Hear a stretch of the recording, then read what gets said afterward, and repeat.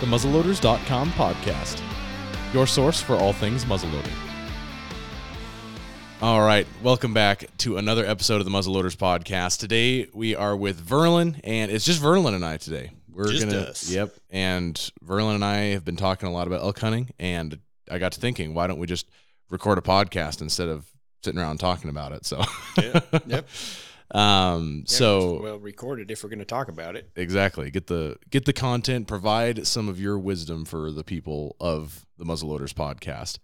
So we're going to do like an FAQ type podcast. We're going to talk about some questions, and I'm relatively new to elk hunting, and so Verlin and I have a lot of questions. He's very experienced, so I ask a lot of these novice questions. I figured that would be helpful for you guys to know if you have a Colorado hunt planned or another muzzleloader hunt, something like that. So without further ado, let's go ahead and jump into our conversation today. So some of the first, I just kind of went through and I wrote down some of the questions that I have and that I've asked you in the past and things like that, and some of the things that you've talked about in your seminars. And the first one is, I want to know how your season has gone thus far, because it just started here this past weekend. And I know that I had a slow weekend, and some people it was kind of hit and miss. Some people had really good weekends. Other people had slow weekends. So how have you been doing so far? Well, I went out Friday night after work and headed for the mountains and spent the night. And it got so cold I had to wear a hat to get to sleep. It was, I think, 27 degrees when I woke up on Saturday morning, frost on the ground. I'm thinking, oh, man, September has hit. This is going to be awesome. And so I plunged into the backcountry, and nothing. I mean, nothing. All the wallows that I usually go to up there, there wasn't even an elk track in it. Like, they didn't even come drink out of it, let alone get in it and wallow around in it. I saw nothing. I didn't see an animal. I didn't see an elk, a deer. I think I heard one squirrel. Didn't even see a squirrel. And I covered some miles. I just man, it was just dead. I didn't jump anything. Found an old dead 5-point bull elk, antler all chewed up and everything like that. But yeah. Chewed up by squirrels or? Yeah, just animals. Yeah. It's been there a couple of years. It looks like it's all drug out and it's chewed up pretty good. But anyway, yeah, other than that, it was just a good hike. And that's really a good way to start the season, is just get out there and get your legs underneath you. I like to get my legs underneath me a little earlier than that, but building a house and everything this last year, I've kind of been preoccupied with that rather than thinking about elk 365. So, there are other things in life that you have to do. So sure, yeah, but no, it's pretty slow. Yeah, and if for somebody as avid of an elk hunter as you, how do you rank like hunting versus personal life versus, how does that balance work? How has it worked in the past versus now? What do you think is healthy? Because I think that a lot of our listeners are avid hunters, and it's totally understandable to be passionate about something. Right. But what is the balance? Yeah, and that's something you kind of go through in your life on every aspect of your life, whether it's anything. I mean, whatever your passions are, you have to bring those into a level to where everything works. And life is very fragile. And you start letting one thing go. If you get something like over your marriage, then things are not going to work out real well. I mean, they just, that's just miserable.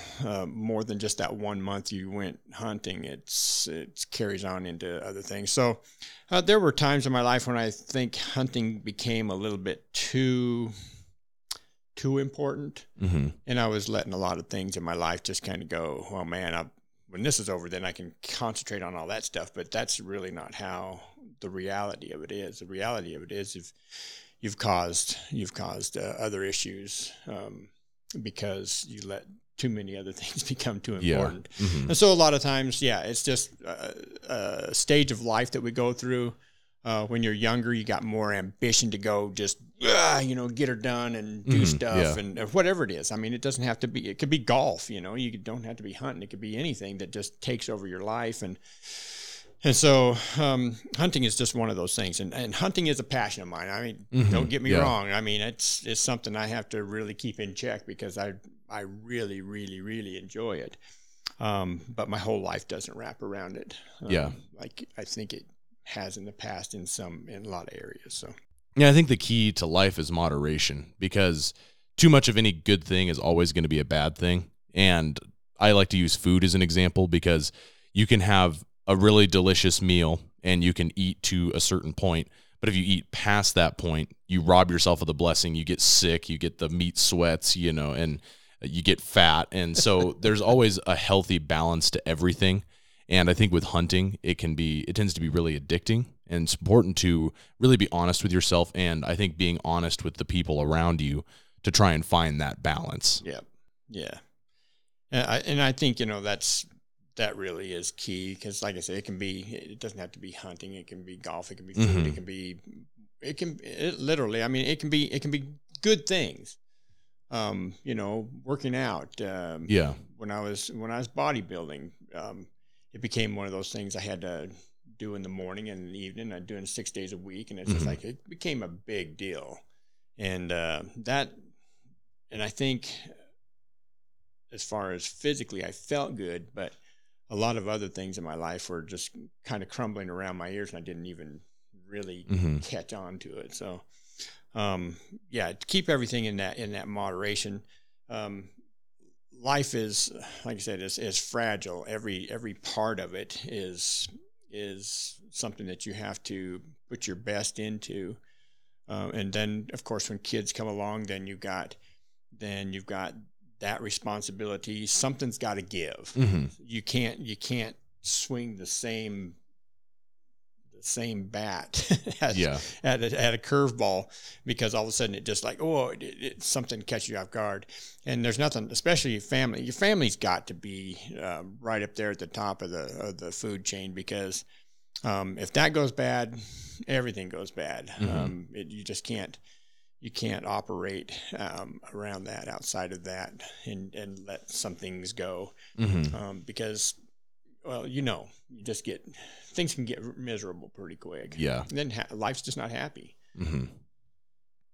Yeah, I think that it's important to have a plan, because your family does need to be the first priority. And when your family goes south, then nothing else is going to be as enjoyable as possible, And there's something too, I think, of in men, that we want to protect our families. We want to be there for our families innately. And I think that there's like a self-betrayal that can happen, where in the moment you want your desires more than you want that. And so it's important to be disciplined, because in the moment you're going to want to go elk hunting, but you need to determine, like, okay, well, these are my priorities, and this is how I'm going to have my life balanced out. And that's going to look differently for every person, because every person has different responsibilities. Yeah. And I think you hit a real particular word, is discipline. Discipline in anybody's life is really where it lies. Because if you can discipline yourself to do certain things, especially when it's not enjoyable, there are benefits to that will last a lifetime, because you'll be able to overcome a lot of other things by disciplining yourself to do what is necessary. And I think that's probably a key word that you hit on right there, is discipline. It's just because that just carries on with it. Because there are times when you just don't feel like getting up and doing something. You don't feel like getting up at 5 o'clock in the morning and going exercising, but you do it. You don't feel like going out and shooting 100 arrows a night, but you just do it, because it's a discipline that just takes discipline. Yeah. Exactly. And that, like you say, that factors right into hunting. You have to be disciplined in hunting as well. Yeah. Yep. And again, that's kind of one of my things. People say, well, how much time have you spent behind the glass as far as shooting? They're long range shooters. They pride themselves on shooting long range. I can shoot 1,000 yards and kill an elk or deer or whatever, but they don't spend much time behind it. It's a discipline that you have to get out there and spend some time behind the glass, because it does kind of fade. I try to get it out and shoot 100 arrows every night. Year round, it takes discipline I got to bundle up, get out in the snow, and shoot 100 arrows. This is like, you got to be kidding me. Or bring your stuff into the garage and shoot, at 10 yards or whatever. But it just keeps that discipline in anything of your life. And so the things that are really important in your life, you have to discipline yourself to do. If you're disciplined, if you really want your family to be a tight-knit group, you have to discipline yourself to spend time with your kids, spend time, quality time. I'm not just talking about they're just here, well, we're all watching TV together. I'm not talking about that. I'm talking about disciplining yourself to really get down with your kids and get in their life on where they're at in life, especially when they start getting into teenagers. We start thinking that teenagers are kind of drifting off into their own world, and so we just kind of let them go. And a lot of times we need to draw that back and say, okay, let's spend some time together and get to know your kid again, because a lot of times we get into those years and we just kind of let them just drift on into wherever they're going to go in life. And they still need good parents. Yeah. They still need parenting. They still need guidance. They still need, and I'm not talking about, chopping their allowance because they didn't do the dishes. I'm talking about some real serious stuff in life that's going to have to happen to get them prepared for life. And so I know we're kind of getting off subject, but discipline, I think, is key. Yeah. Well, there's good times to go off subject. Yeah. It's important to talk about balance, and I think that's a key part of life, a key part of hunting. It's what's going to give you success in both. And but I think that it's kind of a good segue as well into some of the questions that we have. And so I did want to talk about, our listeners are primarily muzzleloader hunters. You have a lot of experience archery hunting and muzzleloader hunting. And so what are some of the biggest mistakes that you see new elk hunters make, during archery season, during muzzleloader season, like later in the year, post rut? Like, what are some of the things that are going on that you see? Okay. And since right now everything is geared for archery, and most hunters are, just give me a tag and I'll hunt that. So multifaceted. I will archery hunt. I will muzzleloader hunt. I will rifle hunt. I will do whatever it takes to hunt. Yeah. And so just give me a tag. And so we're ambidextrous in that way that we can just take up a weapon and take off. But so right now, as far as common mistakes for archery hunters, I think are not stopping the animal. Especially if you're not experienced, and we're talking about not experienced people. Stop the animal is important, and I stress over and over and over how important that is. And yesterday I had some kids in here from out of state, and they were coming to elk hunt for the first time. There's 5 of them, and I want them to be successful, but I want them to be successful in the right way. I want them not to, in an ethical way. Yes, and not have to learn from a mistake that lost animal, and they just hopefully they'll spend, half the rest of it, because they're here for 10 days. So anyway, they just didn't have a read, and so I said, well, what are you going to do to stop the animal? Well, we have a guy that's doing all our calling. I'm just like, no. What are you going to do to stop the animal? Because he's going to walk right past you and walk to the caller. And they never even thought about that. And they're turkey hunters. They're from back east. They're turkey hunters and whitetail hunters. They're archery hunters, but they've never done elk before. And so I told them, I said, it's one thing to try and stop an animal, and you hear this all the time, and it works. But, they'll be at full draw, and, oh, here he comes, he's not stopping. So I go quack or whack or quack or hey or something, And it's just not natural. And so they they freeze. You can see every muscle in their and fiber of their being just go, what was that? And they may, they may give you a second to shoot, but they might jump string or whatever. Yeah, it's just like, man, they look right at you and it's just like, that's not natural. And so I was trying to tell them, I said, get a reed in your mouth, and they're turkey hunters, so they know how to use a reed. And I told them, showed them how to make a call, just a cow call, and they could do it. That they're good with it, but I said, man, that thing should never leave your mouth, because if you do something natural, it's not so surprising. He's already coming in looking for elk anyway. And so when he comes in, have that soft calf or cow call, and they just kind of stop and look over in your direction. Usually I'm on my knees when I shoot, and they're looking right over the top of me. They're not even looking for me. They're looking for another elk. And so the most common mistake I see in beginners is just not stopping the animal. Mm-hmm. And they think that just because they're walking, they're going really slow. Oh, my arrow's going to get there. Well, Yeah. arrow takes a bit to get there. It's not like a rifle. As soon as you pull the trigger, it's there in 20 yards. It's like one step of an elk is three feet. You know, it's just like all of a sudden now you go from a perfect shot to a gut shot, and now you lost your animal. So that's one of the most common mistakes, and I think that could be with muzzle loaders too. I try to stop my animal or keep the animal stopped before I pull the trigger. Just for any kind of delayed reaction at all, I want everything to go perfect, and because your room for error really decreases when the animal's moving considerably. And you get a little more time to focus on where you're shooting, exactly where you're shooting. Most people don't practice at moving animals or moving targets. You know, they don't primarily. You sit down on a bench and you pinpoint that. Oh man, I'm hitting. Man, I can shoot a 1-inch group at 100 yards. And it's just like, wow, that's good. But if that animal's walking, all of a sudden that 1-inch group becomes a 18, 20-inch group or whatever. Yeah. And plus all the nerves that are in it. And I told these kids yesterday, I said, you're going to have to take into consideration, especially, and this is what I say on my seminars, is that whatever you can hit 10 times out of 10 on a grapefruit-sized target, that should be your maximum distance.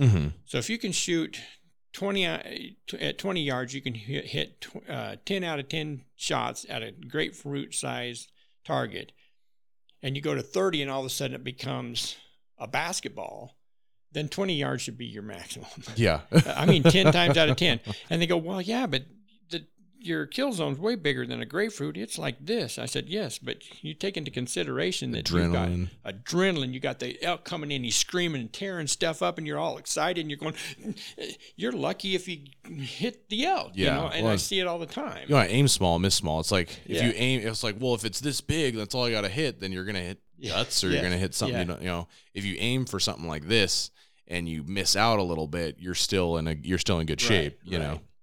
So that's just some of the things I see, you know, especially beginners just make those kind of mistakes. Once you get, and I'm 60 years old and I've been doing this since I was 9, and I've been bow hunting since I was 14. And I still, when that first bull of the year comes screaming in, tearing stuff up, I still get this. Yeah. This is going to happen. This is going to happen. You know, and I still get that rush out of it. Yep. And I love that. You know, I don't want that to ever leave, you know. And later on in the season, you know, because I draw back on stuff all during the season just for practice. And it starts getting my nerves to where it's just like, okay, I know when to draw. I practice, you know, okay, if this was, okay, a spike is coming in. He's coming in. I go, okay, this is where I draw. He'd get his head behind there. I draw back.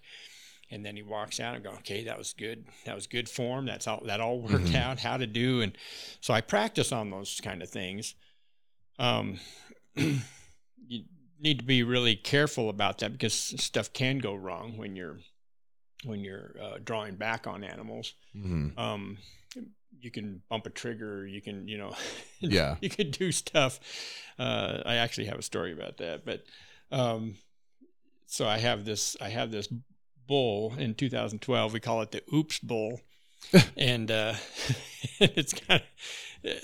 And I do that. I draw back. Well, I had this bull. I called him in. He's a 6-point bull, but he wasn't quite what I wanted. I had a really nice 7-point bull earlier in the day, in that morning, that I really wanted, and some other hunters kind of fouled that up and ruined it for me. But it happens. It's public property or public land. So I call this bull in. He comes in. I draw back on him. He's at 15 yards, and I let down. I go, oh man, that's perfect. He actually came right up, and he was 5 yards away from me, and he's right in front of me, and he just screamed. He's looking for this elk that should be here, and I'm on my knees, and he screams right over the top of me, and go, oh, that's so cool. And then, of course, I didn't say anything because I was wide open right there, looking right over the top of me. So I just held and waited, and he turns and goes back to where he came. And as soon as he got on the other side of that tree, I drew back, and as soon as he started coming out, just a real small calf call, and he's 7 yards at full draw at him like this, and go, oh man, you're a lucky bull. And then I held and held and held, and he got bored, and he just took off walking.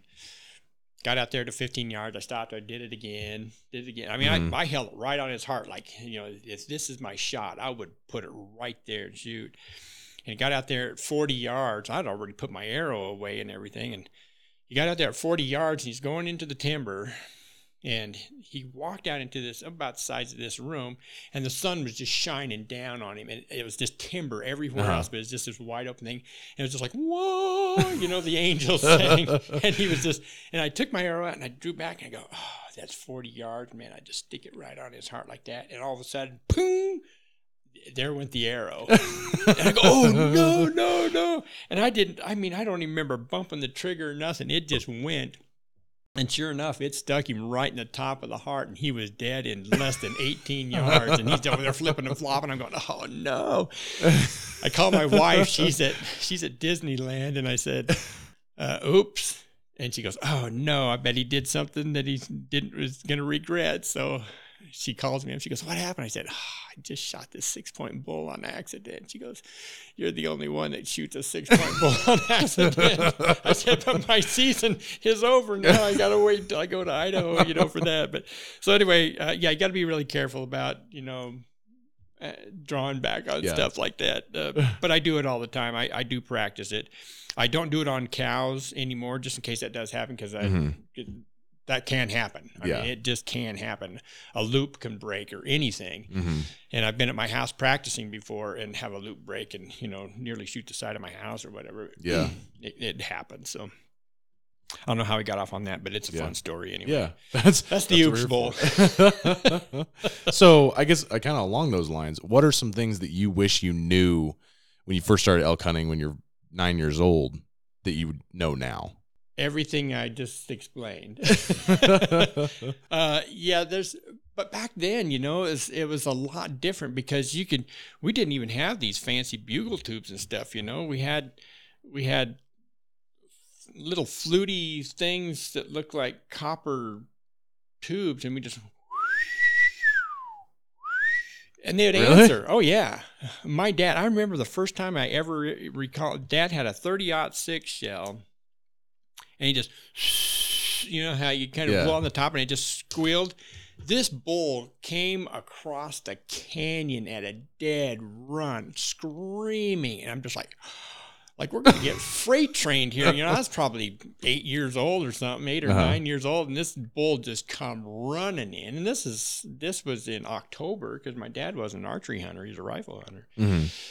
And mid-October, this bull came on a string. He just was ready to have a fight. And my dad just pulled up and shot him, 300 Weatherby Magnum at 10 yards. And I'm just like, man, this is wow, this is pretty cool. But things were just different then. Mm-hmm. And even when I really started getting into archery hunting, when I was 14, 15 years old, animals just came in easier. Not a lot of people were doing it like we do now. A lot of spot and stock stuff was going on, but not a lot of people were really getting figured out how to squill them in, But now they're very educated. They're very educated. If you don't do it exactly perfect, then they'll figure it out. Yep. And that's kind of like, when the Hoochie Mama come out, everybody was using them, and it's just, and it worked. I mean, it worked for 4 or 5 years. And then I don't know if they just got used to the tone or something, but all of a sudden the Hoochie Mama just, there's still people who use them, and on occasion it might work, but for the most part, they just don't work like they used to. And the way that I'm calling elk now is not the same way I did it 10 years ago. It's you have to change with what they're doing, and you have to learn what they're saying, and certain parts of the season now. It used to work, the same thing pretty much worked all September, but now it's kind of like, now I've kind of educated myself how to move with the rut and how to call early season rather than, and versus late season. and how to get the herd bull. And that's kind of my goal is to get the herd bull. Not necessarily, he doesn't have to be a giant. And I've had these conversations lots of times about, because I do kill. I've been very fortunate to have taken some really good animals year after year, and it's become more, instead of the big part of it, because how big they are isn't the experience. I think it's very, very important that I say this, because I know people who are embarrassed. They've killed maybe their first bull, and it's a little raghorn 3x4. There's nothing like that. I mean, that feeling, your first bull, it could have been a 400 bull. You get the same excitement because it's just overwhelmingly exciting. And so I hate it when people come up to me and they say, they say, well, did you get a bull? I said, yeah, I got a bull. And I said, did you get a bull? Like, well, yeah, but he's really nothing to talk about. And it was this first or second bull, I'm just like, what do you mean it's not? Was it exciting? Did it do everything that you wanted to do inside? It didn't matter how big it was. And so I really started reevaluating how I hunt, rather than just going big or go home. Now I have bucket list things. And in 2016, I had one of those bucket list things happen, because there are certain hunts that I'm just really after, and it's not necessarily how big anymore. So in 2016, I have always dreamt of this, and I've, you have certain hunts that just like this, and no other words to really say other than to romance the situation. Yeah. It's this real romantic hunting experience. And I've always dreamed of, you see pictures of, especially like at Yellowstone, and this big bull just materializes out of the fog. It's just like, here comes the antlers and stuff. Oh man, that is just the coolest thing. I love to experience that. Well, we don't have a lot of foggy days here in Oregon in September. Especially the first 15, 16 days before I head for Idaho. I only get 15 days here, and then I head for Idaho.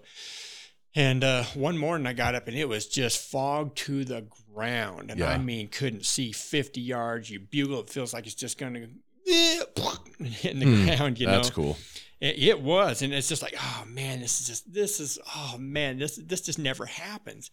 And so I bugle, and I hear this little faint bugle. I go, man, this guy can't be very far, because it just doesn't travel that far in fog, So I'm thinking he's probably pretty close. And so I go about 10 steps further to try and get in a better position. And then all of a sudden I see this bull come, just like, this is just like the dream. This bull comes out of the timber, and I see antlers materialize, and I'm going, oh man, this is the hunt I'm waiting for. I'm gonna shoot this bull, and then another bull comes right behind him, and another bull comes right behind him, another bull comes right out behind him. I'm just like, in September? I want a video. Yeah, in September. Really? Yeah. So they're all these. Basically, they're all a bunch of raghorn bulls.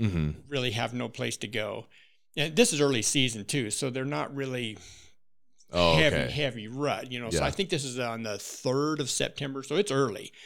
And so they're still together, and they're coming out, and they're walking right towards me, and they're just kind of, just like, oh man, I am going to shoot one of these bulls. And the very last one out was a decent 6-point bull. Yeah. And so I thought, well, of course, that's the one I'm going to target. I am going to take the biggest one I can out of the group, but it wouldn't have mattered. And so they're coming, and that year I switched to left-handed, just because I wanted to. And so I bought a left-handed bow, and I became very proficient at it. But I thought, okay, everything considered, 40 yards is max as I'm going to take a shot. I'm fairly in the open, and there's kind of this cliffy. It's not 100 yards down there. It's just a cliff that's about 20 yards deep, and I'm right on this rock line like this. And they came out on the bottom of that, and I'm shooting left-handed, but I had positioned myself right-handed. I even had my bow in my right hand, but I positioned myself this way. And they started coming up that little draw, and they started fingering off up to the top right in front of me about 20 yards away. And I'm thinking, oh, I'm shooting left-handed. I've got to turn my whole body to get, from here over to here. And 4 out of 5 of them came up that one. Well, the biggest one, he never showed up. I thought, well, that's kind of weird. But they're 23 yards, and they're not even looking at me. They just keep walking right up and wait. And I'm thinking, man, I'm going to have to switch my body here pretty quick. And he never came up. And then I could see down off this edge, this antlers were coming off to the left of me. And so I swung all the way around, and he's coming over on this side of me. Now he's already past me and coming up the next chute all by himself. And turned around and ended up shooting him at 23 yards. And he just ran down off the hill. He's dead right down over the edge. And just like, it was just one of those things, just like, and the fog was just, it just happened just like you always dream of this super cool thing ever happening. And so those are the kind of things. And I was tickled pink and overwhelmed. Even though he was a smaller 6-point bull elk, I was overwhelmed by the experience because it was just like, this is what I've always this is one of my dream hunts, to be able to do this. And that's memorable to me more than some of the bigger bulls that I've killed, just because of that experience. Was just like, it's just like you can't make this scenario happen on your own. This has to happen all by the natural things that are around you. Yeah. And so I've got a couple more bucket list things that I'm trying to accomplish, and it's very difficult because one of them is I want to try to shoot a bull while they're fighting. And I've only seen 3 fights in my whole life being out there. So that's a pretty tall order, and it won't make any difference how big it is. If I can get in that situation, I would love to have that happen. And there's a couple more, but anyway, I don't even know how I got off on that subject, but it's just one of those experiences. The nature of a conversation. Yeah. Bucket list. So bucket list things. It was just one of those things that,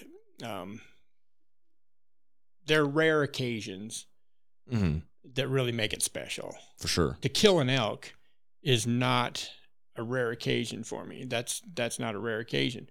But to have one happen just in this really super cool way that has never happened before, probably never happen again, those are the experiences I'm more after. Yeah. And I would not be embarrassed to say, I got this 3x2 bull fighting, it's just like, it just one of those stories, it's just like, I have a lot of those stories that are just unusual and fun, and it doesn't matter how big it is. And for sure, do not be embarrassed and I tell everybody who comes in, I don't care if you shoot a cow on a youth hunt, I want your cow up here on my brag board, because to watch that kid light up, it may be his first elk or whatever, to watch that kid light up, and when he's holding those ears on a cow, grinning from ear to ear, dude, your feeling of killing a 400 bull isn't any different than that kid shooting his first cow. Yeah. Don't be embarrassed by what it's an accomplishment. It's something that you enjoy doing. It's something that is life satisfying. Don't be embarrassed because it's not big as somebody big name is, you don't, for one, you don't have that opportunity to pay lots of money to have those kind of hunts, or you don't have the time to put in like I do. So what? Yeah. It's an experience that you don't forget, and it's well worth it. So never be embarrassed about, well, it wasn't big enough. Then why'd you shoot it? If it's nothing that you're proud of, then don't do it. Throw the meat in the freezer and shut up about it, I guess. But don't be embarrassed about it. It's an accomplishment. So that kind of is a perfect segue into our next little segment here. So we're going to do our blowing smoke segment. And so I looked up what the world record American elk is, and I am going to put the over-under at 460 inches. Do you think it is larger than that, or do you think it is smaller than that?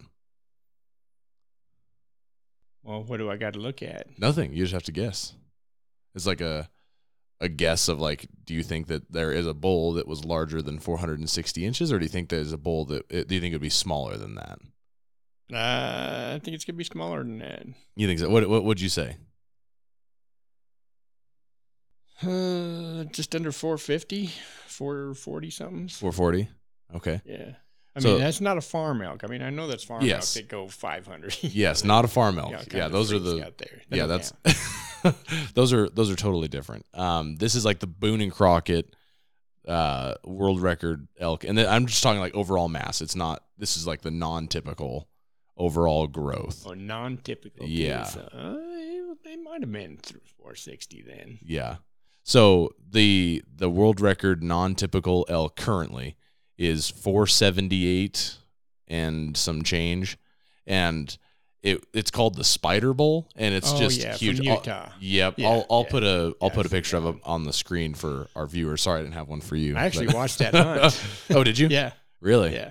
I bet that was it an impressive hunt? Yeah. I mean, that bull is just amazing. I mean, yeah.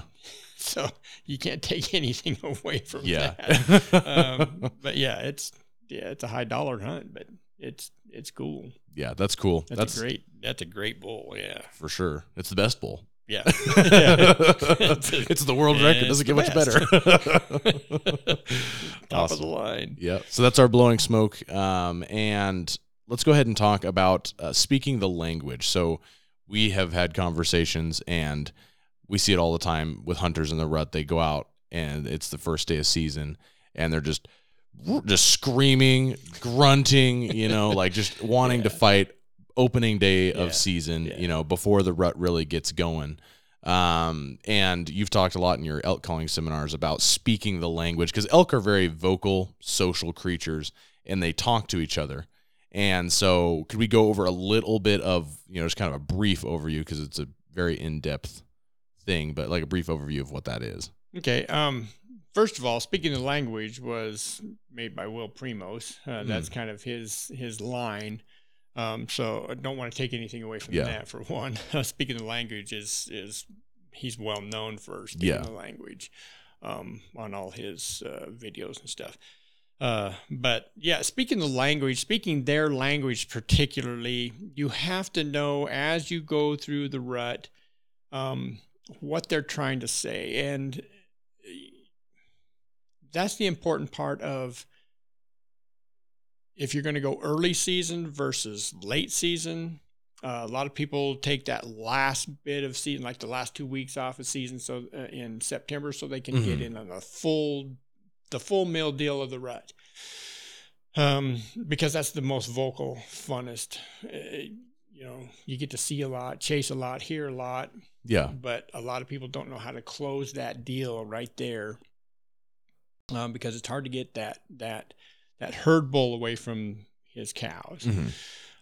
So I have been trying to, especially since I have to get my hunt here done early in September, because I go to Idaho every year. I have had to develop how to fill my tag earlier versus later, because there were years when went by and I just began to look at all my tags, and it's just like September 21, 22, 23, September 22, 21, 23, 23, 21, 22. It's just like they all landed on the same day, year after year after year. Within those 3 days, 21, 22, 23. It was always that. And so I had to figure something out to say, okay, I there's got to be a way that in early September I've got to be saying the wrong thing, because I'm one of those guys that would go out there, hey, I'm out here, answer me, this is August 27th, it's just like, hey, I'm out here, it's just like, just to put it in English, but so it's just like, so it began this whole process of trying to figure out what the elk are saying early season versus later season, and I began to spend a whole lot more time paying attention rather than me running the show when I get out there. Let them run the show and figure it out. Mm-hmm. So just by being out there, watching and listening what they're doing early season versus late season, when do they want to hear what I have to say? Because I was saying the same thing the whole time, but I wasn't speaking their language until I was in that part of the rut where it's just like, now I'm saying whatever they want to say because now it's happening. Mm-hmm. So I had to figure out how to do stuff earlier. So in early season, when they are rubbing off their velvet, just kind of gearing up, they're still not ruddy, but they know what's coming, especially the big bulls. They know what's coming. So in early season, I start doing the things that they do as a bull. They go in, they're just getting their velvet shook off, and they're really not super aggressive, but they want to start getting a pecking order in order. Mm-hmm. They want to start showing some dominance. They're starting to rub trees and mark territory, and not like a whitetail does, but they're getting themselves out there. And so a lot of times, especially early season, the first few days, especially that first week when it opens up in August 20th and whatever, I go in and I will get to a place that I know there's usually elk here, or if I just smell, if I walk and all of a sudden I smell elk, that means they were just here. That's something's right here. I will hit the brakes right there and just stop. And I'll just sit there for a minute, just in case I did bump them. They didn't run out because I would have hurt them, so they just kind of moved off because they didn't know what was coming in. And so I'll start right there and go, okay, something was here. A lot of times you can smell that ruddy smell of a bull. It's a little more pungent than a cow. A bunch of cows, they smell a certain way, and a bull smells a way. Mm-hmm. You'll figure that out. And so I'm not just going to sit here and say, okay, smell this. This is what cows smell. I smell this. This is what bulls smell like. That reminds me of another story, which we don't have time to do, but it's funnier than I'll get out. We'll have to do that one day. So anyway, the difference between a cow and a bull. Yeah. But anyway, so I'll get in there and I'll just let everything calm down. I'll stop, and then I'll let out a couple, just a real small light cow calls, just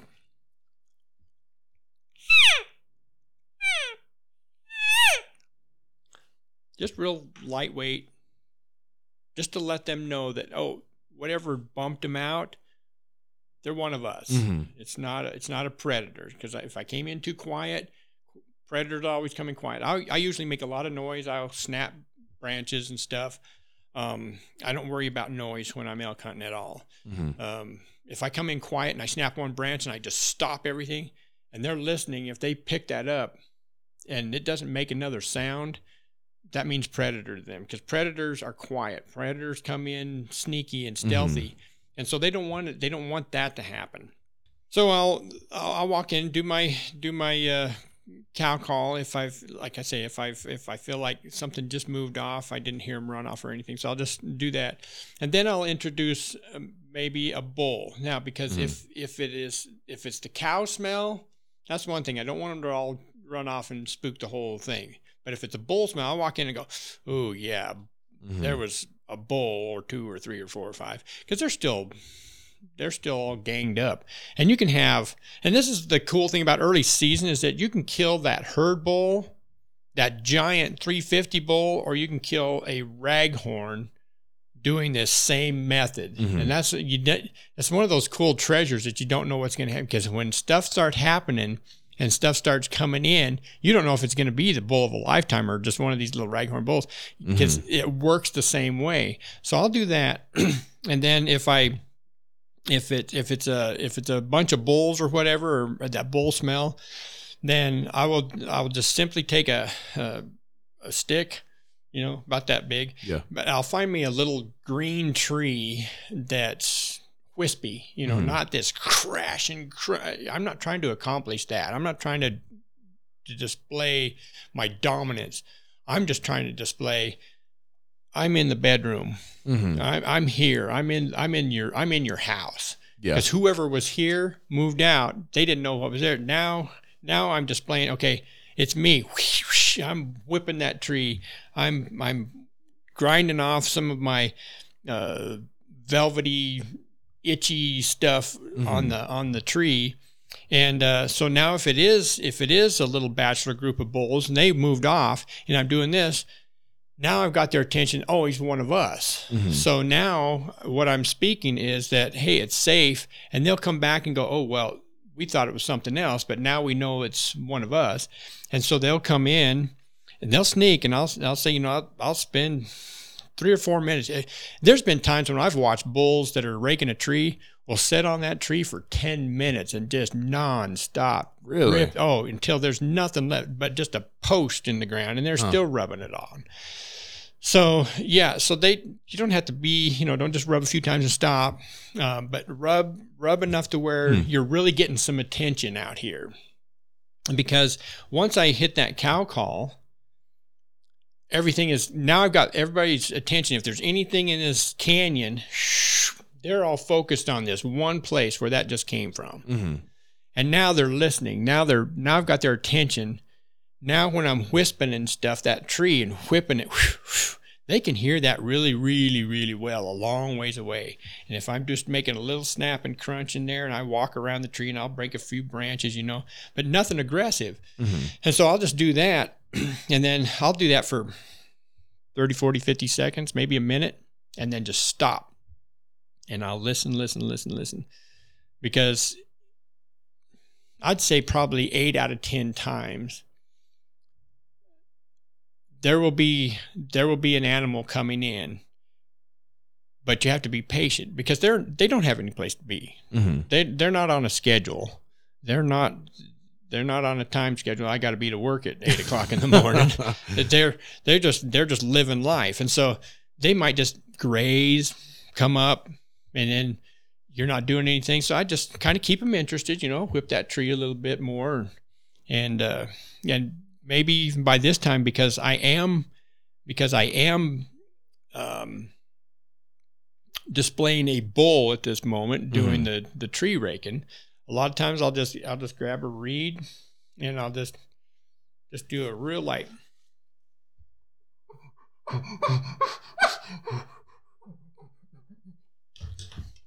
Just lightweight. But they know it's a bull.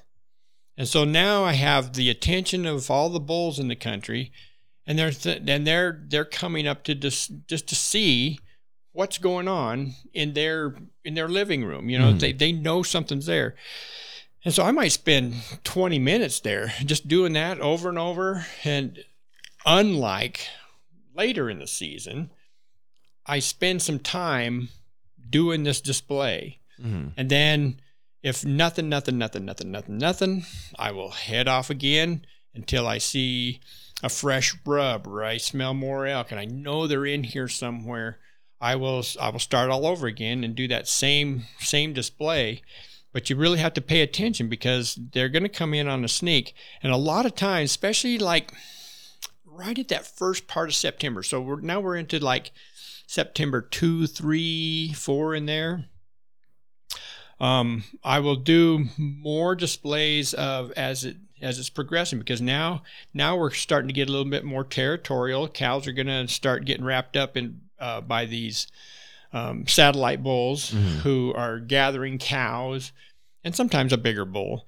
But usually the bigger bulls wait until the satellites do all the work, and then they just go in there, hey, run them off. the pheromones in the air. Thanks for gathering up the girls. You're out. So you did all the work for me.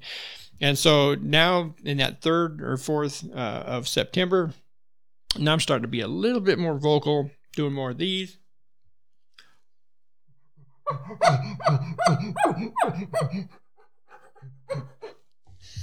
Again, just lightweight. And if there's another bull anywhere in there, he'll usually do that same thing back to me. He'll just let me know that he's there. Mm-hmm. And now the game has to be played very gingerly because he's probably knowing that I'm here. he's not ready for any confrontation necessarily, but he wants to know who's in the living room. They just have to know. It's kind of like there's times when I get out on a point somewhere and I'll bugle, nothing's happening.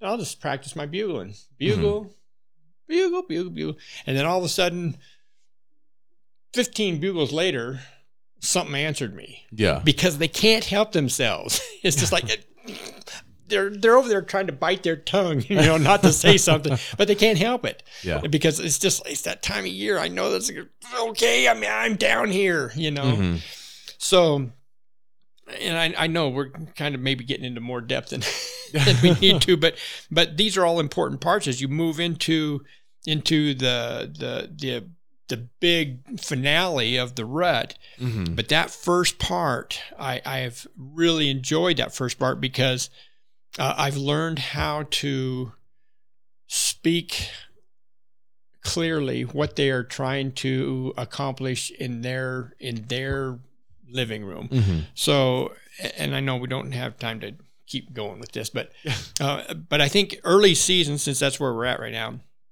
I think that's tools that you can use to get where you need to get, because most people know how to just do the full on bugle and the grunt and the whole thing. Yeah. But that part comes later. Well, most of you know how to do that already, but this early part is critical. If you've just taken off a week of work, you spend $1,000 worth of stuff to get your hunt together, gas money and broadheads and more arrows and more arrows and $1,000, $2,000 bow. You got stuff invested. So you've taken the time to do it, then get out there and know how to, rather than just going out there and just like hopefully something out there, I'm speaking your language. Yeah. So try to get in there and do it right. But that's early season. It pays to do what they're trying to accomplish in their rut. So for sure. Awesome. Well, I think that it's about time for the store to open and all that fun stuff. So I really appreciate you taking the time to chat with us, Verlin, and I hope this was helpful for all of you guys. If you want to hear more about elk hunting, we could probably do like 30 elk hunting podcasts. So, and we probably will do more regardless. So, but anyways, if you guys enjoyed this, hit the subscribe button, hit the like button. If you're listening to us on podcast, give us a review. That helps us out a lot. And if you want any more information, follow us on social media. You can join the larger muzzleloaders.com community. And we will see you guys on the next podcast.